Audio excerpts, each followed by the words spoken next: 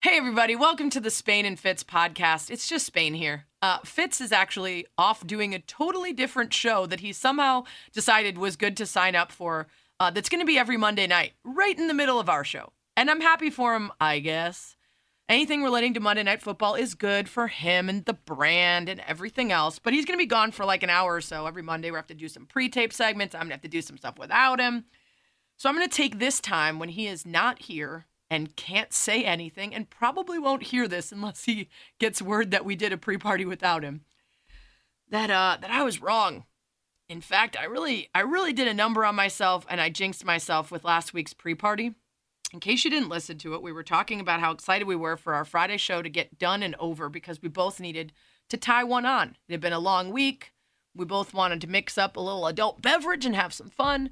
And I carefully laid out the reasons that he was going to get drunker than me on Friday night because I had power yoga in the morning on Saturday. I was throwing a dinner party for 10, so I would need to be cooking all day and top of the spirits and ready to, make some wine and cook in my kitchen all day and, be happy about bringing all these people to my house. And so for all those reasons, I was really going to be very smart about the open bar rooftop I was headed to. Well, dear listener, I did not do those things. I forgot to eat dinner because I was in such a rush to get to the rooftop. It was the last Cubs homestand of the season. And I put together a concoction of rosé and Prosecco together that didn't need to happen and was technically kind of a double pour every time I went to the bar. And long story short, we were in an Uber on the way home, and it wasn't even that late. It was probably like midnight. So sometime in the span of like 4 hours, I really did a number on myself, and I had to have the Uber pull over and puke on the side of the road, like someone who had just started drinking, like a frickin' rookie. And not only that, but after puking on the side of the road, and then the nice Uber person offering me a stick of gum and some water, and my poor husband being mortified that he was married to a woman of a certain age that still pukes on the side of the road in the middle of the night, I went home still so hammered, and I tripped and fell on my dog. Now, thankfully, my dog is giant, and his head is basically a boulder. It's my dog, Banks. His head is 75% of his body weight, and I fell on the top of his head with my chin. He didn't make a sound, seemed completely fine. I, on the other hand, have a giant bruise on my chin, and then I fell some other time because I also have a scrape on my knee, and then I had to wake up on Saturday. I skipped the power yoga. You will not be surprised to hear that.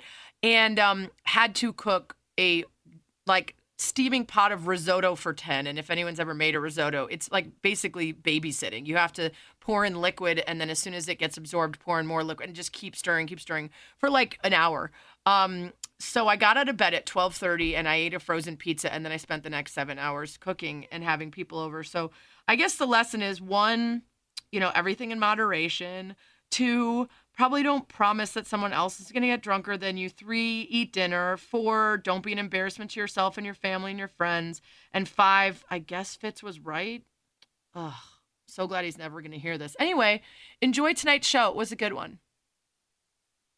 We got a lot of football in general tonight. Spain and Fitz on ESPN Radio, the ESPN app, Sirius XM Channel 80, presented by Progressive Insurance. All of our guests join us on the Shell Benzo Performance Line. We're going to get some guests in here, Sarah, to get everybody ready for Monday Night Football. She's Sarah Spain. I'm Jason Fitz. And we're going to start strong, Sarah, because over the course of the next couple hours, I'm just going to get worse and worse, more and more distracted.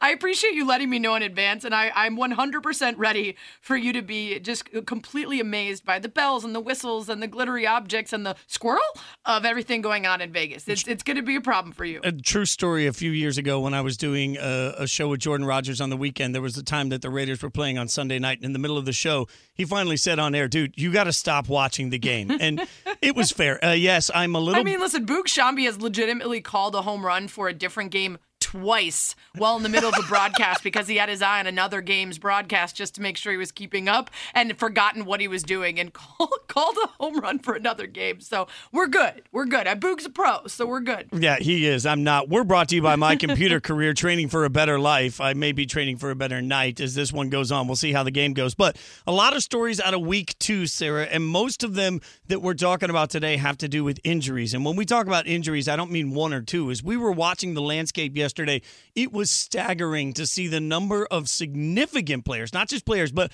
name players, players that really make people gravitate to the NFL, that unfortunately suffered what looked like at this point could be season-ending injuries. So a significant drop-off in talent today from the injuries that were sustained yesterday. It was really staggering to watch. Yeah, I mean, it's a terrible thing in week 2 of a season that we're all so excited to have and to get to watch, to be able to rank the most impactful injuries of the week. And that is a story that Bill Barnwell had to write.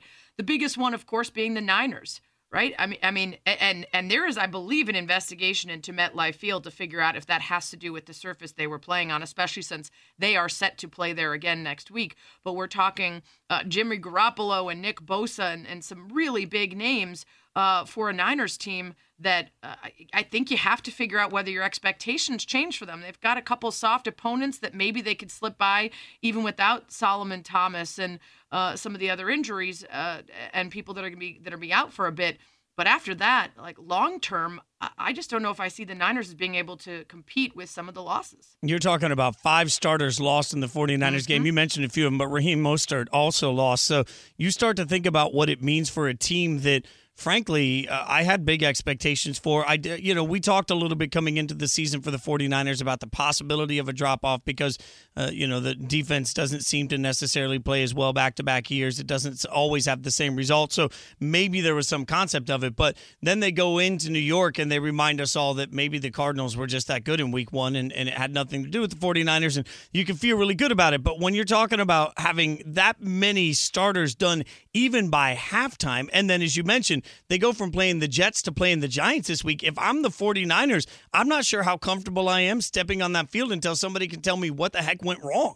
Yeah, if I'm a teammate of any of those guys that got hurt, I want to know, based on my own experience last week and what they're saying about the field this week, whether I can go out there and feel comfortable. Like I said, they have the Giants, like you mentioned, and then the Eagles, who have really struggled, and then the Dolphins. So they do have some time to hopefully get the guys that are not out for the year back and healthy, but we're still waiting on the severity of some of the injuries to those Niners players. Yeah, and obviously the most significant, Nick Bosa, it's expected at this point that he's torn his ACL, so we all know that obviously that is catastrophic for them. We don't have a full diagnosis yet on Garoppolo, but it is expected. I think they've said high ankle sprain, so it's expected that he may miss some time, but he won't be missing the whole season. But the Bosa injury is significant, and that's not the only, I can't believe I'm saying this, not even the only torn ACL from the course of Sunday, as Saquon Barkley went down on what looked fairly routine at first, and then I rewatched it and you heard the yell, and that's one of the more disturbing things about not having as much crowd noise. You could hear the yell from Saquon Barkley, as now we know he's torn his ACL and he is expected to make a full recovery, but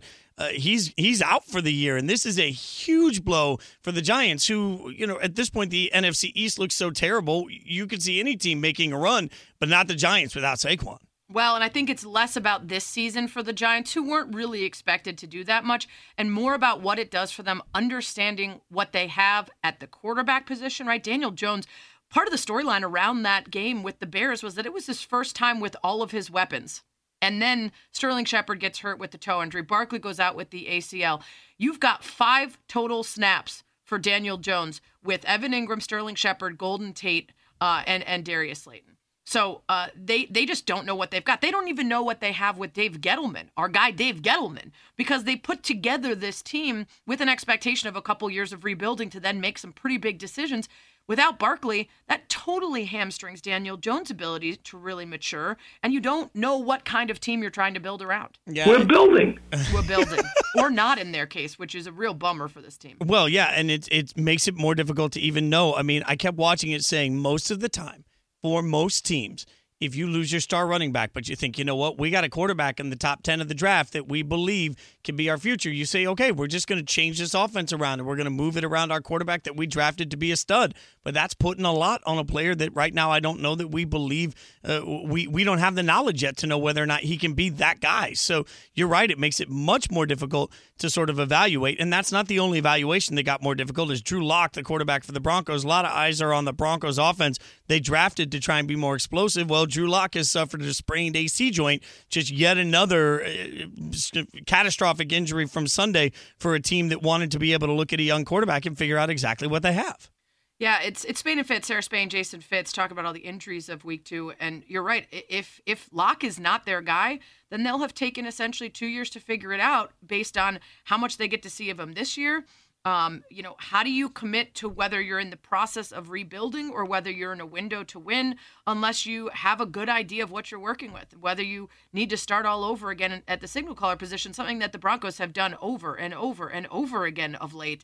So this is terrible news for them. Also interesting that right now they're saying he'll miss 2 to 6 weeks. The schedule is subject to what doctors find when he has an MRI this week. One thing to remember is that players are not allowed at the facility on Monday without exception from the league. So it's more difficult to get some of this injury information quickly because there's a delay as players have to go through a COVID testing process before they can be allowed to be back around everybody to figure out where they are health-wise. So sometimes it takes organizations, coaches, teams longer to figure out where guys are with injury, and that's a large difference, 2 to 6 weeks. But the other part of it is it's a large difference on something that can linger. So even if he gets back, how healthy is he when he gets back is going to be a big part of the conversation, Sarah, because as you look at what he looks like on the field, you got to know where his health is to be able to properly evaluate. Agreed. And those are the biggest ones. But Devontae Adams' hamstring injury is one to keep an eye on for the Packers. He was so big in week 1 for Aaron Rodgers. And we already talked about the dearth of weapons that he might have to work with there. To be without him for a while would be really significant. Obviously, Christian McCaffrey expected to be out for a couple of weeks. That's a huge loss considering the percentage of offense that he amounts for on that Panthers team.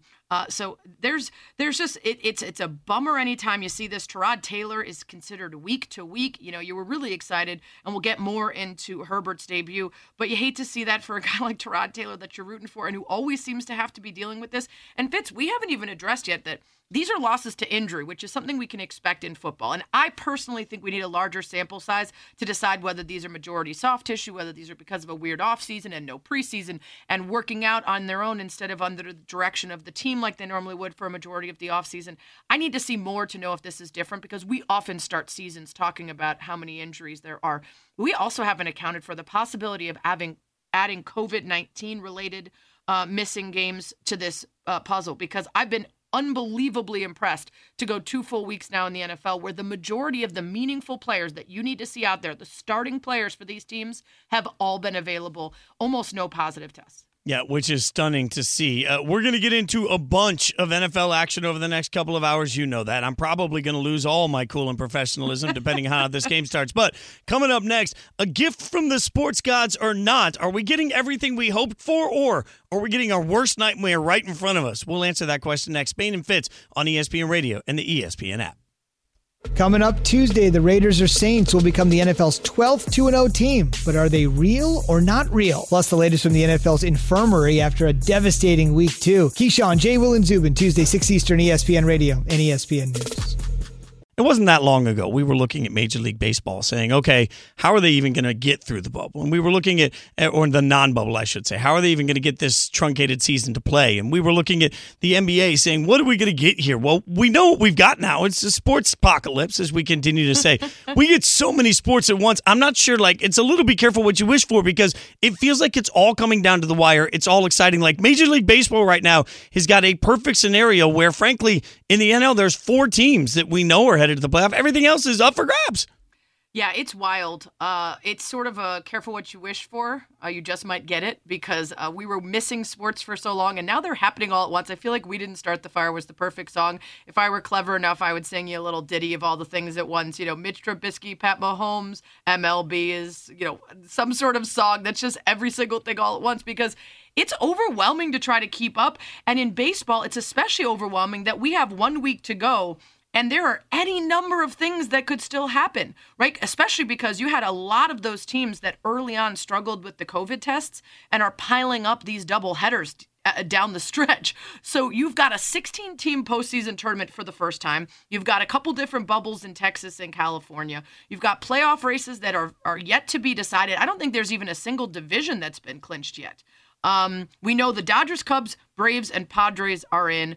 fight for 6 spots, 6 teams for 4 spots in the National League. On the AL side, you've got some really cool storylines with teams like the White Sox that haven't been in it in 12 years. Padres to another team that's making a playoff appearance for the first time in a long time. And then a ton of teams fighting out for some other spots. It's wild, and I don't blame anyone for being overwhelmed and almost being thankful while simultaneously cursing everything happening at once because you can't keep track. No, you're totally right. And, you mentioned the Padres, and we've almost become flippant to that. They've been so good in this shortened season, and they've got so much talent, and it's so much fun to watch. But it's also hard to figure out what to watch right now because at the same time that we're getting this Major League Baseball excitement, we're getting action in the bubble in Orlando in the NBA that is living up to all the hype. I mean, I'm sitting there last night wanting to focus on a Sunday night football game that I was incredibly anxious to see, but I'm looking over at my other TV, humble brag, and as I'm looking at the secondary screen. Wow, you have more than one TV? You're so rich. I know. You know what? It feels good. It feels good. Let me tell you. One of them's a flat screen, too. You know what? It's a flat screen, but it's a brand that nobody's ever heard of that was on sale for like $100, right? Like the guy tried to talk me into the pricier one because it looked pretty. I'm like, nah, I'm not doing that. Come on, I'm just going to put the Raiders on that one. It doesn't need to be a nice TV. You're right. It shouldn't be a nice TV in case I throw something at it tonight. No, but I'm watching the Lakers game, and at the beginning of it, the Lakers blowing out the Nuggets, and I was like, okay, this is going exactly the way I expect. And then I sneeze, and I look over, and I'm thinking, this is exactly what makes the bubble in the NBA has given us such incredible back and forth basketball. It's beyond, as an NBA fan, it's beyond fun to watch. It is actually one of those, like, it's almost like Real Housewives. I just want to sit back and watch the drama unfold. Well, one thing I'll say, and I got some people a little bit angry, including some of the folks on the Le Batard show with my asterisk question. I should have used a different word other than asterisk. I should have just said, let's take stock for once in our lives as gas bags of what we would have said months ago if what was happening in front of us was happening. And it was a number of things, but it was partly these massive comebacks that we never see, both in singular games and in series, right? For the Nuggets to come back from down 3-1 twice in the same postseason, it's never happened before. For there to be as many swings of double-digit, 16, 17-point leads that are blown, especially by quote-unquote home teams. At one point, up until maybe 2 games ago, I think up until the conference finals started, the home team was averaging minus 4.5, I think. So, like, they were losing more games than winning. And all of those things are happening because this is a wild, wild west of an NBA playoffs. It doesn't make it any less exciting. And in fact, in some ways, there's more parity there than usual, where in the NBA, you can usually say the higher seeded team is likely to move on. That has not been the case this year. It's made for a great product. It's really leveled the playing field for everything from, home court advantage to whether the refs are looking out for homer calls, to travel, to anything else. It just is interesting to take stock of what we would have said months ago if we were looking at what we're watching now. Well, and I was watching the end of the Lakers-Nuggets game thinking, man, if they get one win, I mean, that's all the Nuggets got to get is one win before everybody's going to be obsessed with the concept of, like, they just got to get to 3-1, and then they're in the driver's seat. But if I play for the Nuggets, I'm like, we had them last night. I mean, that's the moment. It's like it took an incredible shot, an incredible moment from remember the best player on the Lakers, AD, had to come through, and no shade at LeBron. That's actually just a ton of praise for how good AD is. I mean, he comes out and he delivers in that moment. And if I'm the Nuggets, I'm thinking, all right, cool. Like, you're up 2-0, but we know we could have won that game, and absolutely nothing. I agree, but I don't know if I would say they had him because it also took a Herculean effort from Jokic. Like, to have 12 straight points down the stretch for his team, that's the only time someone's done that in a game and then still lost at a buzzer beater, right? To have that many points and to be that dominant down the stretch, and then to have your team come out on the wrong side of it, he had to do a lot to put them in position to be up with that 2 seconds to go. And then that defensive rotation issue, that's the issue with this Nuggets team and has been all along, right? You're getting incredible offense from Murray and Jokic and the other supporting cast, but defensively, they're always going to be a bit of a liability. You saw that on that play with Plumlee. First of all, it was more of a ghost screen than a real screen, but either way, he went on the wrong side of it. And they weren't set up and ready to figure out how they were going to defend. And with the way these teams match up, I think it's going to be a much bigger problem for them than it has been in the previous 2 series in terms of being able to come back from down 2-0. Yeah, and you know what? I don't disagree with anything you just said. I think I've gotten so used to seeing Herculean effort from Jokic that I don't even I take it for granted, which is crazy to say after this amount of time. Like, I've become such a fan of just the way he takes over games for large spurts. And I was surprised to see that happen against, a team that I think, frankly, should be able to handle that. I was also a little surprised to see Michael Porter Jr. 15 points. It felt like I was looking for some different level of aggressiveness from him, some different level of contribution from him. I mean, he had a good game, not a great game. And I think that's still going to be a key for the Nuggets moving forward, because as much as they're getting out of their main two guys, all they need is something out of one other player. And he's talented enough to do that and be that for them. It's Spain and Fitz, Sarah Spain, Jason Fitz on ESPN Radio. Make sure you subscribe to the Spain and Fitz podcast. Get the after party, the pre-party, all sorts of digital exclusive content you can only get if you subscribe to the podcast. Also, we didn't even mention that it was a very cool moment that they're wearing those Mamba jerseys and Anthony Davis hits that three and turns and goes Kobe. I mean, it was one of those moments to have that thought in your head, turn around and do the Kobe. I do think that this Lakers team is too much for the Nuggets to handle, but I don't know how much weight I'd be willing to put into that, considering how much they've proven everybody wrong repeatedly throughout this postseason. Yeah, and I wonder, do you believe in any of these superstition around jerseys? Because some have pointed out that, remember, when the Cavs went on their run, they had some alternate jerseys that people didn't necessarily love, but the guys got a little bit superstitious with it. Now, every time in the bubble that they've won the Black Mamba jerseys, the Lakers have won, so jersey magic? I guess it doesn't matter if I believe in it so much as it matters if they do. Like, if they're going to get in their own heads about it, then it's something. I don't think it actually is a thing. You mean superstition doesn't win playoff games? Who knew, Sarah? No, I don't think jerseys win, but I think guys who are weak enough and fragile enough to think that jerseys win might take themselves out of it. Yeah, well, that's probably why I think things like that. I'd like to say I don't, but then I always find myself falling back into the trap of superstition. All right, we'll keep breaking it down, but obviously this is Monday night. That means Monday Night Football, and it's a historic night, so we're going to head to Vegas to find out what the atmosphere's like, even without fans in the stands for the Raiders as they make their Vegas debut. We'll do it next. Spain and Fitz on ESPN Radio. Coming up Tuesday, a night off in the NBA playoffs means plenty of time to relish the Lakers' Game 2 buzzer beater. So what will stand in the way of LeBron's fourth title? Keyshawn, J. Will, and Zubin, Tuesday, 6 Eastern, ESPN Radio, ESPN News.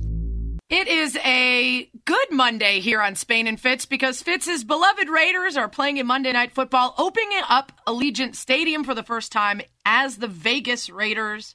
So lots of good feels, but there are some embarrassments to attend to, and we're going to do that just a little bit on the show, and we want to hear yours too. It's Spain and Fitz, Sarah Spain, Jason Fitz, ESPN Radio, ESPN app, Sirius XM Channel 80. We're presented by Progressive Insurance. Guests join us on the Shell Pennzoil Performance Line. I don't mean your personal embarrassments, although I did offer up one of mine from this weekend on the pre-party.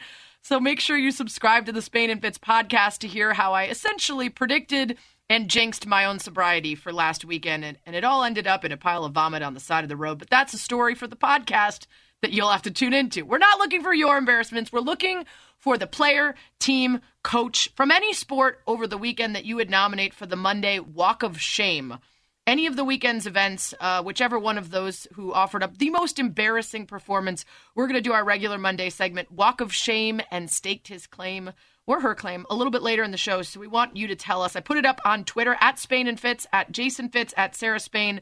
Let us know the people most deserving of the Monday Walk of Shame after their weekend performance. Also, don't forget, tune into Bloodlines, a 3-part podcast written and told by ESPN's Wright Thompson that examines the world of thoroughbred horse racing. Download, subscribe, and review Bloodlines, available wherever you enjoy your podcasts. Spain and Fitz, Jason Fitz, heading back from his Monday Night Football show. He'll be here any second. But we're going to get into some good take or hot take. This is where we look at some of the takes from the weekend's game of NFL, slate of NFL games. And we try to figure out whether people are overreacting on a Monday or have a good take. And I want to start out with my fantasy quarterback, who I had to defend when I posted my draft, Josh Allen. The number of people who came at me and said I was going to be disappointed by that, well, he gave me 51 points in one of my leagues, so suck on that, friends. Dan Orlovsky, ESPN NFL analyst, said this about Josh Allen and the Bills on Keyshawn, J. Will, and Zubin this morning. Through 2 weeks, Josh Allen is the MVP of football. Okay.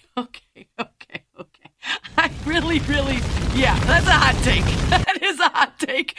I'm so sorry, Dan, because I am really enjoying what Josh Allen is doing, and I am more so than just for my fantasy league, but because I think he's a guy I've kind of been a little more hot on than other people. Sometimes and occasionally he forgets how to football, but most of the time I think he's a really solid player that team is going to be able to put their faith in for quite some time.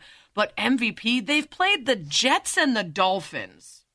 No offense, Mitchell, but the Jets are the worst team in the NFL, and the Dolphins are very much in a rebuild. So let's see a little bit more from Josh Allen. I know that giggle. Fitz is back. Fitz, hot take or good take that Josh Allen's the MVP of the NFL right now? Did his Orlovsky just not watched any of the Ravens?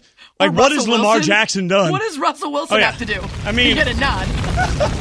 Yeah, I mean, I love Dan, and his film breakdowns are a work of art, but his hot takes need some work. I mean, Dan got to come a little bit better with that. Definitely Either that a hot take. Or they're really good hot takes because they're extremely fiery. Yeah, that is true. Maybe they don't need any work. Maybe his good takes need some work. That's why he's great on NFL Live. Yeah. It's perfect. I will say, though, I think he was doing the semantics thing where he said if you took Josh Allen off that Bills team, they'd be trash, and he's the reason they won. So, maybe there's a little to that, more so than other teams. But, yeah, we're going to go hot take on that one. Let's move on to tonight's game, Monday Night Football. Brian Griese said this about New Orleans and Michael Thomas. There's really no way that you replace the Offensive Player of the Year from a year ago in Michael Thomas, 149 catches.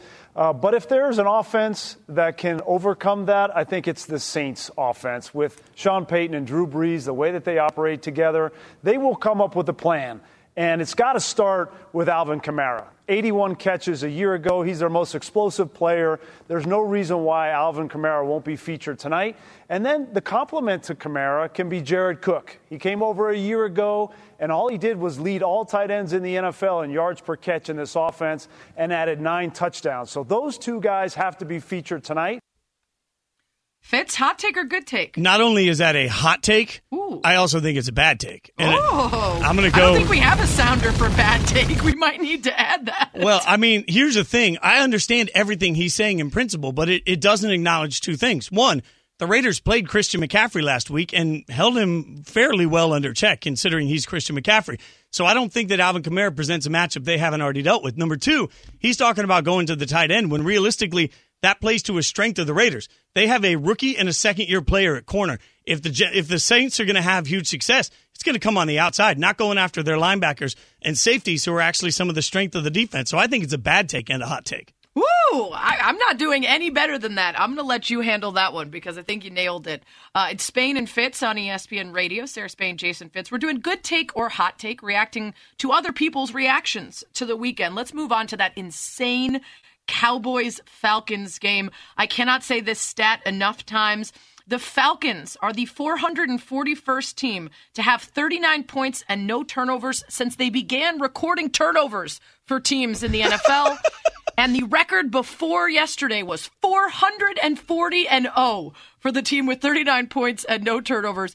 And Falcons went ahead and did the unfathomable again, allowing the Cowboys to come back, which led Tim Hasselbeck to react this way to the Cowboys. I do think the Dallas Cowboys, with their quarterback, with their coaching staff, some of the talent on defense, yes, they can be a playoff caliber team. He said maybe not 11 wins, but they can. And there was a little hesitation in his voice. Good take or hot take? I think it's a hot take. I mean, I know that they came back in this game, but we are one coaching abomination, and that's the best way I can describe what happened on that onside kick, away from having a much different conversation. Like, admit it, if the Falcons had won this game, today it would be, oh my God, what's wrong with the Cowboys? So the fact that they won in some sort of miraculous fashion doesn't change the take to me. There's still a problem with the Cowboys. Let me preface by saying I do agree with everything you just said. If one spinning, absurd onside kick and a team that had a 99.9% win probability with 2:52 to play somehow blew it is the difference between us asking what's wrong with the Cowboys and saying they're still playoff bound. That's problematic logic, but I'm still going to say good take. Thank you. And the reason I say good take is because he was hesitant about it. And I think it's more about the other teams they play and the talent that they have and the ability for them as a team that has a brand new coach to get better. We talked a lot about continuity from last year to this year in terms of teams that would succeed right away because of COVID and the offseason and everything else.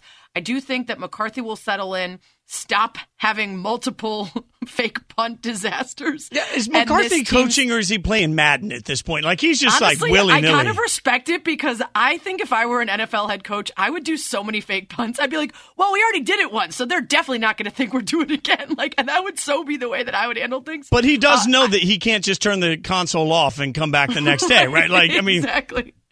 But thankfully for him and for them, they are 1-1 now, and I do think they have a shot to round into form just based on the players that they have, but they don't look great, so they need some work. All right, Bruce Arians, Buccaneers head coach, had this to say about Tom Brady's performance in Week 2 after criticizing him after Week 1. I think he has a pretty good history of that, and this game should have never gotten to as close as it did, but we let him back in. But I thought he played outstanding. His leadership on the sideline was great, and put us in the right play, a number of different audibles, and played really, really well. Okay, Fitz, I'm going to have to go ahead and call hot take on this one. Listen, the statistics are not outstanding and very good. He still had a really ugly interception. He had a botched handoff. It was 23 of 35 for 217 yards, a touchdown and an interception. And the second half stats particularly were dismal. I think he's trying to get in the good graces of Tom after realizing last week that this might not be the guy that he can be quite so outspoken with the media when talking about. Yeah, you're 1,000% right. But I have this new rule when you're watching a game. If you take Twitter and you take like the Olympic thing, you take the best and the worst out, those scores, where's the rest of it fall, gives you a real good analysis of some of what people think. And most of the middle of the ground analysis on Tom Brady in the second half was not kind. So I don't think you can be great and have that happen. People rat you out around here. Spain and Fitz on ESPN Radio, the ESPN app, Sirius XM, Channel 80, presented by Progressive Insurance. She's Sarah Spain. I'm Jason Fitz, and so far I'm maintaining my professionalism. If you want to hear what Sarah was wrong about, you're going to have to do the same thing that I have to do and listen to the podcast. Make sure you subscribe, rate, review, do all that good stuff with it, as you can get exclusive content every day, either pre-show, post-show. We record a little extra and give you something extra that you can get out there. So you can get it wherever you get your podcast. In the meantime, we've thrown it out to you guys to ask us if anybody has their thoughts on something. We do something unique here on this show every Monday. The most forgettable and unforgettable moments of your football weekend. It's Walk of Shame. The 5th interception of the game. Staked his claim. Gets hit as he throws in the pass. Is caught. What a catch. On Spain and Fitz. You can give us your best. You can give us your worst at Sarah Spain, at Jason Fitz, at Spain and Fitz. That's how you get in on the fun. It's Walk of Shame, Staked his claim. Check out ESPN Audio at Home by telling Alexa to play news from ESPN. ESPN Audio at Home brought to you by Mercedes-Benz Vans. Drive a Mercedes-Benz van. Find out how far an extra mile really goes. From customization and service to financial assistance, Mercedes-Benz Vans are ready for anything. I'm ready for this, Sarah. You ready? I'm ready. All right, let's start with a Walk of Shame. And the Walk of Shame is a simple principle. It's a principle where we take something that, maybe a fan base was ashamed of this weekend, and we give it to you. I'll start by giving you a little analysis. We mentioned it earlier, a little bit of audio here from Ryan Clark that fits perfectly into our Walk of Shame. One of those teams is the team I picked that can have an opportunity to win the NFC Championship. Right now, they can't win the KFC Championship. They don't know if they want crispy or original. He's talking about the Minnesota Vikings there, and Kirk Cousins had the worst completion percentage and most interceptions in his career as a Viking. 42% completions, 3 interceptions, and the Vikings, shockingly to me, got thumped by a Colts team. I don't think it was all that great, Sarah. That's definitely Walk of Shame. You do remember when we were making our divisional picks, I told you, I said, I don't think the NFC North is going to be great. And I think you had the Vikings winning the division. Is that right? I did. Second year in a row, I've fallen victim to this ignorant pick by me. Well, you're not alone. I mean, you just heard RC say that he had them winning the not just the division, but the NFC. So you are not alone in getting lured in by "If I Die, I Die" Kirk Cousins, or as some people are calling him today, Kurt Cousins, because he doesn't deserve for you to know his name. You're an embarrassment, love, to be honest. Yeah, exactly. My Walk of Shame is going to the only person. To the person that Kirk Cousins was the only one to have a worse passer rating than. I was going to give it to Wentz because it was just that easy. A 64.4 passer rating behind only Kirk's. His 58.8 completion percentage tied for 29th out of 34, and his 4 interceptions tied for the league lead. But it would be too simple to jump on Carson Wentz, especially after he said this. I've said it a couple times now, but we're not panicking. The sky's not falling. There's some good things that we're doing, and we'll get back on it. I would love to hear what would need to happen for the sky to be falling. But again, too simple to go after Carson Wentz when you could go after the defense of the Eagles, which is what I'm going to do. They're really sharing this award, but I'm focusing on the defense because people aren't quite talking about it as much as Wentz. Against the Rams, they gave up 450 yards of offense, 449 yards of offense. They allowed 6.7 yards per play. They only sacked Jared Goff once. They gave up 191 yards on the ground, almost 5 yards per rush, and they let the Rams convert 4 of 5 trips into the red zone for touchdowns. As much as Wentz has looked bad, there are many problems on that Eagles team, and the defense is a big one. You're an embarrassment, though, to be honest. I like that call a lot, by the way. And this is Walk of Shame staked his claim. I may have to take the walk of shame early on in this Raiders-Saints game. I just said earlier it was a bad take that Alvin Kamara would be the difference maker. So far, every time he touches the ball, fire. So we'll just see how this plays out for me. Let's go to the other. I can't wait to bad take you next week once we add that sounder. God, I'll have it coming. All right, let's go to Stake This Claim. We'll do a little bit of positive here. And when you start to talk about the positives from the weekend, there were several of them. Mapletron, as they've liked to call him now for the Steelers. Chase Claypool was a nominee. Aaron Jones does not run ring. What's the word I'm looking for? Doesn't roll off the tongue is what I was looking for, and it took me a while to find it because it didn't roll off the tongue. Is what I'm saying. Now they did the cliche. You're an embarrassment, though. Thank you. All right, but I'm struggling just as much as Fitz. In honor of tonight's Raiders game, my Stake This Claim, my first one, goes to Mark Davis, the owner of the Raiders. And this is an interesting pick to a lot of people. Again, I know there are a lot of hurt fans that he moved a team. But Mark Davis isn't necessarily somebody that gets a lot of cred as being a great owner. In the meantime, he's managed to move his franchise to a city that essentially paid for a new stadium. He had to put a little bit of cash up. They put most of it up for a $2 billion stadium. And according to Forbes, he's increased his value in his franchise over 20% just in the last year.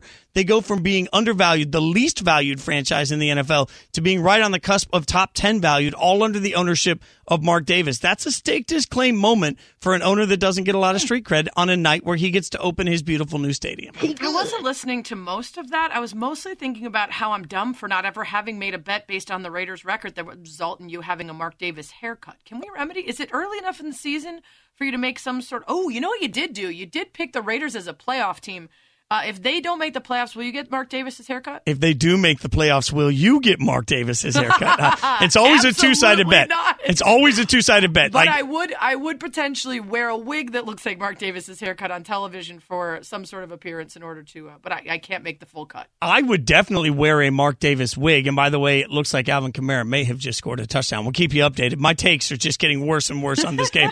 Go ahead, Sam. All right, I'm going to give somebody a stake to their claimant, and it also goes out to listener Vicky, who last year we picked her for the Spain and Company Fantasy Football League. We picked one listener, and she drafted Harrison Butker of the Chiefs as her kicker with maybe 2 rounds to go or something. And everybody knows in fantasy, you take the kicker last, right?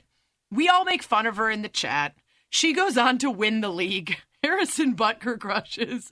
And so to both Vicky, who proved us wrong then, and to Harrison Butker, who was extraordinary in saving the Chiefs' butt, had as big a role as probably Patrick Mahomes in the comeback over the Chargers in overtime. Not only did he make a 50-plus yard field goal earlier in the game, but he then made a 58-yarder, but they had to move back. They made a 53-yarder. They had to move back because somehow one of the Chiefs' offensive linemen jumped the snap despite there being no fans in the stadium, which is really impressive. Then he made a 58-yarder, but the Chargers had kind of timeout. So by the time he had to make the third 50-plus yard field goal, he had made 3 straight to win the game. And I don't know how you get to have a team as good as that, a quarterback as good as that, and a kicker that doesn't double doink any of those. It's not fair. Not only that, but he looks so good coming into the stadium. I don't know if you saw the picture of the drip coming into the stadium. That's what the kids call it. But my God, I mean, the kicker drip was on fire for him. So, I mean, he felt good about wearing that outfit when he realized that he was going to be a big focal point. He's got that. He kind of almost looked like, what was that Jude Law character in that movie? It's like the Fantastic Mr. Something or the Fabulous. You're an embarrassment, though, to be honest. Listen, there's a lot going on. You guys should be at least helping me.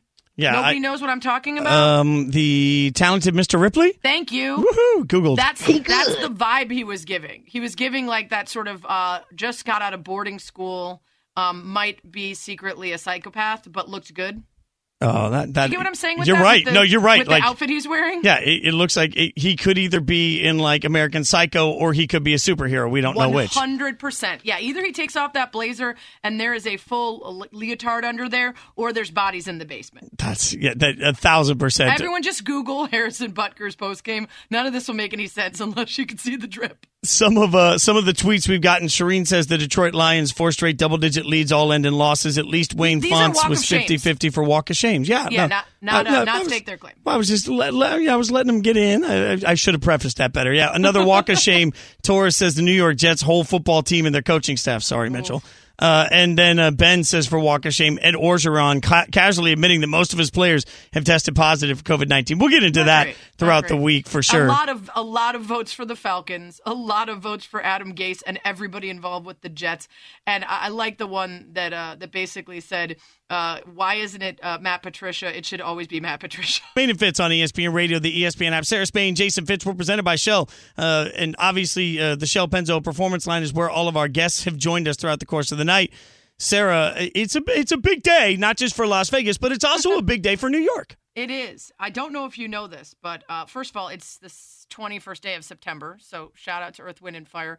It is the first day of the Raiders in Vegas, big day. It's also National New York Day, a day I did not know existed, but I thought we should take this time to celebrate all the good news in New York. First, you have, of course, the Mets. Oh, I'm sorry, shoot. Okay. Nope, not the Giants. Everybody's injured and they're not good. The Knicks. Nope, not the Knicks. The Knicks are trash. The Jets. Oh, no. Oh, gosh. Well, at least you got the Yankees, I guess. Let's go to our buddy Chris Mitchell and see how he's feeling. I'm pissed right now. I mean, it's no fun going out there and getting your ass beat. So, I mean, we need to get better fast. Oh, I'm so sorry. That's actually the head coach of the Jets, Adam Gase. That is not one of our colleagues. That is Adam Gase during the press conference. Wow. What an embarrassment. Sarah, I have Happy never New York Day. Happy New York Day, New Yorkers. I have never in my life wanted more a coach to do a weekly Zoom call with fans. Just put it up there, no mute button. Just make everybody make everybody give a donation to be able to actually be heard by Coach, right? And then get their opportunity for 30 seconds to say whatever they'd like. And then we can live stream the whole thing on ESPN. I mean, you are talking about just a unique opportunity to hear fans interact directly with their head coach. Also, I'm so sorry. I do have an update for New York Day. Top of the fifth for the Yankees and the Blue Jays. And the Blue Jays are up 9-1. So congrats, New York. I'm pissed right now. Oh, Spain and Fitz. And look, a lot of NFL fans are angry right now because of injuries. And, you know, as much as we've talked, and I still will go back to this, like, it is stunning to me to look at ESPN.com and see Bill Barnwell write an article that ranks the 21 most significant injuries of week 2. I mean, 21. And when you really think about that, and you think about the fact that we're talking about not just, you know, players, we're talking about star players. We're talking about brands, about the type of people that are in TV ads constantly, the people that the league desperately sort of markets, Sarah. And it's a strong statement that this year looks different. Now, Mike Tannenbaum, ESPN NFL front office insider, talked a little bit about his explanation of injuries early in the season. From week 1 to week 2, a year ago, there was only 18 reported hamstring injuries. This year, there was 32, which is obviously a staggering increase. And I think we're going to see more of that short term. The other thing we have to keep in mind, too, is the IR rules have changed. Last year, you could only bring 2 players back, and they had to be on IR for at least 6 weeks.